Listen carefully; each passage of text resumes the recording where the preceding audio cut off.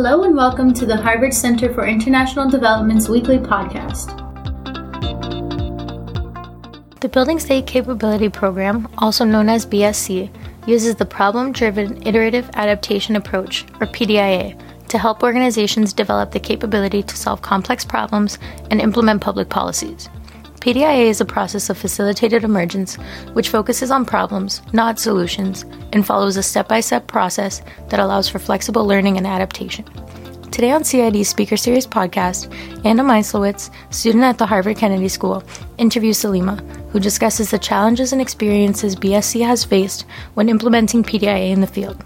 Salima draws on experiences from BSC's work in Albania and Sri Lanka, as well as the recent launch of the PDIA Toolkit. Thank you, Salima, for your talk today. It was super interesting. Looking forward to getting to chat with you more about PDIA. So to start us off, I wonder if you could talk a bit about the concept of capacity, because I think it often gets used as kind of a catch-all in development programs. As every program wants to build capacity of somebody to do something, but it's often fairly vague what that means or what the actual goal of it is.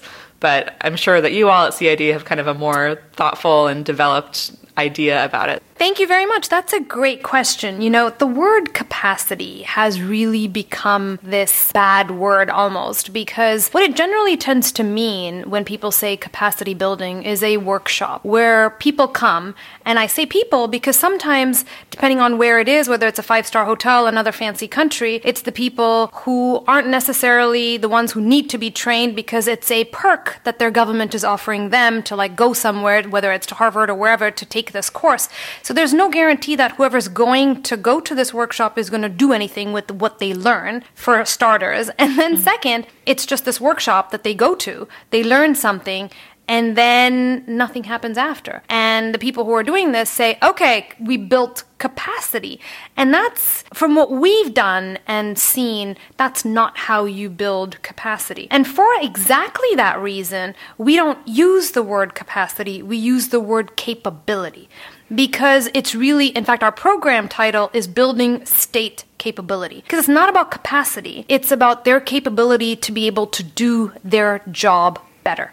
Great, thank you. Building on that, what is PDIA and how is it different than this kind of one-off workshop that people get sent to as a job perk? Yeah, so PDIA is really an approach of solving problems. And it's usually, you would use PDIA for solving complex problems, where you have a lot of uncertainty and you need to learn because you do not know, whether it's you do not know the politics, you do not know the people and their ability, you don't know how much authorization you have, just a lot of uncertainty, you just don't understand your context. And then PDIA is a really good process to be able to use. PDIA essentially starts with the problem. And whenever we work, we start with a problem that is nominated by people who want to solve the problem. So it is not us telling them, you should do this. It's them saying, we want to solve this problem. Can you help us? So you start with the problem, and we have a series of processes that we use, which we call problem construction, like constructing the problem. Why does the problem matter? To whom does it matter? Whom should it matter to? And then we have a process of deconstruction, where we use the fishbone or the Ishikawa diagram to do that. It's a root cause analysis of what are all of the problems that you have. And once you've done that process, you then want to say, okay, now what, right? This is much messier than just me telling you what the problem is. And then we have a tool called the AAA change space analysis, where in each of these bones, you ask yourself, how much authority do I have? How much acceptance do I have? How much ability do I have? And if you have all three, then you go for it and you do whatever it is that you think you want to do in that space. And if you don't, then probably you shouldn't do what you thought you should do. And maybe you want to start with smaller steps. You want to build, whether it's ability, acceptance, or authority.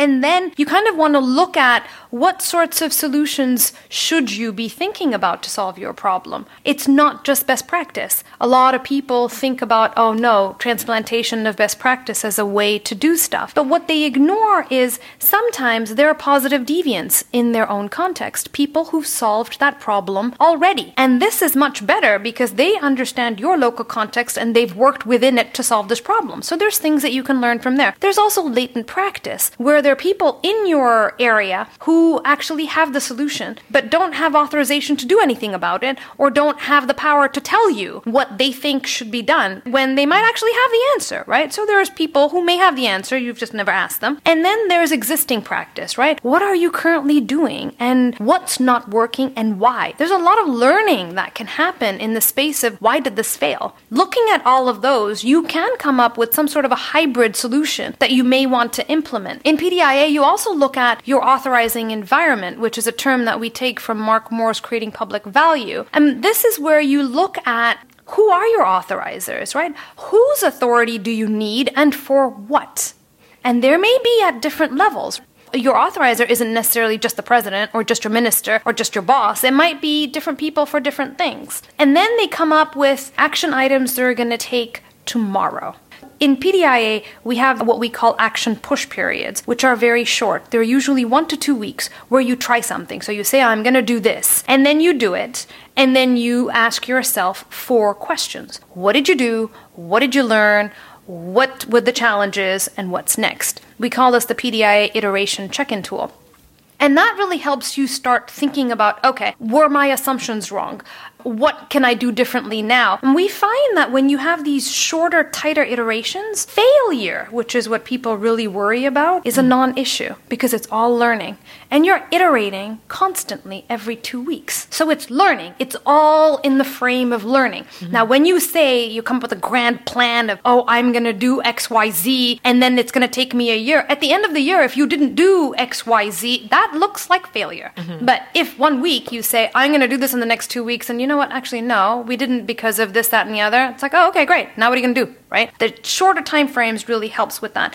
And we find that with that process of these check-ins, reflection, learning, adapting, and doing, you really have an emergence of capability. People start to believe that they are able to do things themselves. Another thing that I forgot to mention, in PDIA, because they're complex problems, we always work with teams, and we work with multidisciplinary teams, because we believe that you can't go at a complex problem alone. You need a team who will work together to be able to help solve problems. So when we talk about the difference between PDIA, we're always in there for a long period of time. So even in some of the work that we do, where we do have workshops, it's not a workshop and then see you later. It's this continued interaction of like, what are we doing next week and then the week after? And we do see this emergence of capability where people really believe they can do it. And you empower them to a point where you can really step back and you've done it, like you've changed them.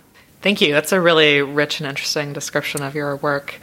Curious, could you speak a bit to what are the different ways that you put those frameworks and that process into practice in the places that you're active? Sure. So we have 3 main ways that we work, and what we call high touch, medium touch, and low touch.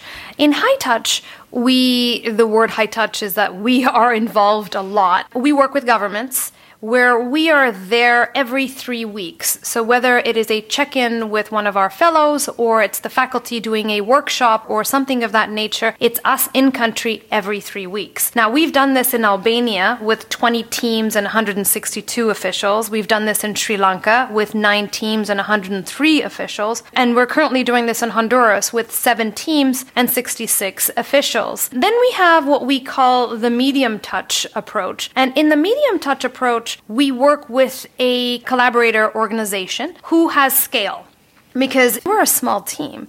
We can't be everywhere at the same time. And so one way we can actually get scale is by working with other organizations, training them to do PDIA. So we worked with CABRI, and they're an intergovernmental organization based in South Africa. And we trained their staff to be coaches, PDIA coaches, who would work with budget teams working on public financial management. And we did that for 2 years, and we have worked with 13 teams in 9 countries in Africa with them. And then we have our third way we work, which is really our online course. We offer a free PDIA online course where we will walk through the steps of PDIA. So the requirements are you come up with the problem, you come up with a team, and then you sign into our course, and we will walk you through how to work on your problem using our tools over a 15-week period. Now, in this course, we have 1,112 people who've successfully completed these courses in 86 countries. What we found with our PDIA online course, now,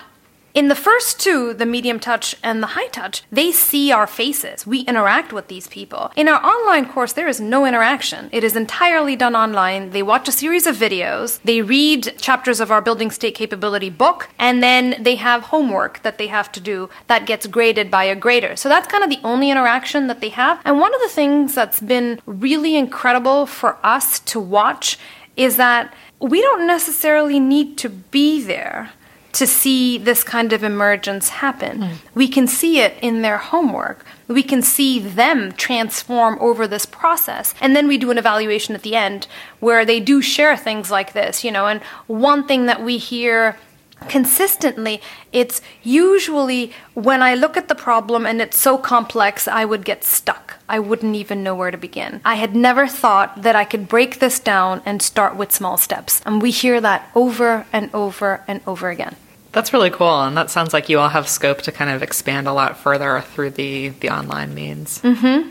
We do. We're very excited. And one of the things that we'd really like to do is get more stories. We have some stories of the alumni learning journeys on our website, and we're hoping to start posting several. We have about 40 of them that we will be posting starting potentially next week. Just to concretize it a bit more even, what are the kind of problems that people are using the PDIA approach to make progress on? That's a great question. So in the high touch with government teams that we've worked with, the problems they're working on are things that you normally think about what governments do. Agriculture, tourism, energy or electricity, attracting foreign direct investment, those kinds of things. When we work, the medium term that we did with CABRI was all around public financial management. So again, that's government, and it's them thinking through different issues in public financial management and budget processes, etc. In our online course, where we have the largest diversity, right, because we have 25% of the alumni are from NGOs and 43% are from the public sector,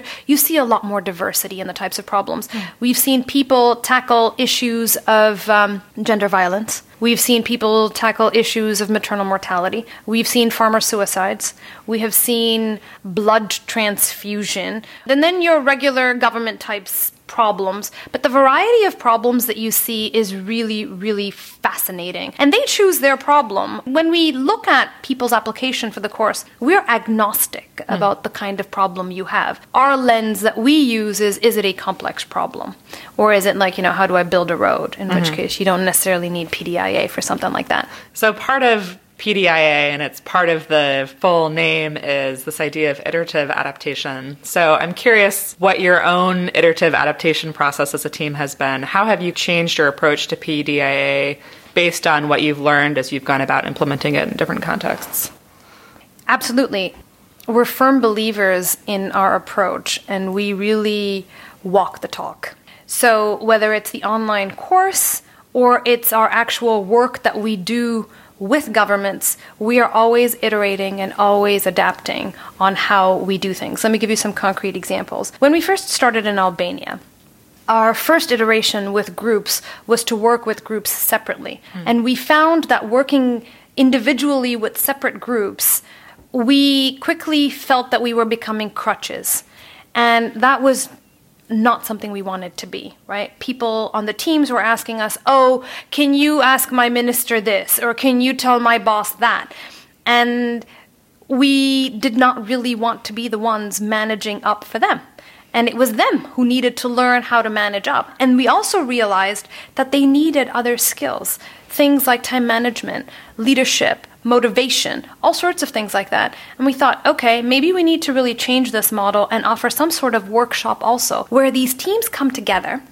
And we always work with multiple teams, and they can learn from each other. They can share what they're doing. And if you're in the same country context, there's a lot of similarity, even though you might be working on different things. And you can also use that space to be able to teach them, whether it's time management, leadership, or other sorts of things. In our online course, when we first offered the course, and I can go on and on, but I will just give you one example here. We were told that MOOC wisdom is that you will not have anyone take the course if it's longer than 6 weeks.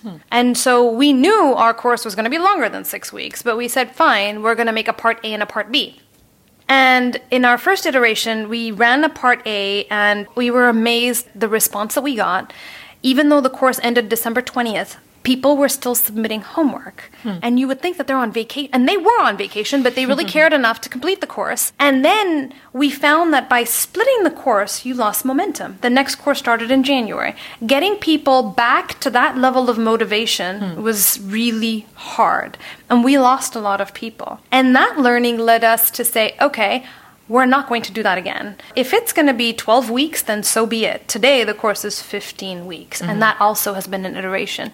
We also, at the beginning, had 2 different courses. We had a Principles of PDIA course and a Practice of PDIA course. And we learned that PDIA is not something conceptual. You can't teach it in a lecture because people don't understand. They have to do it.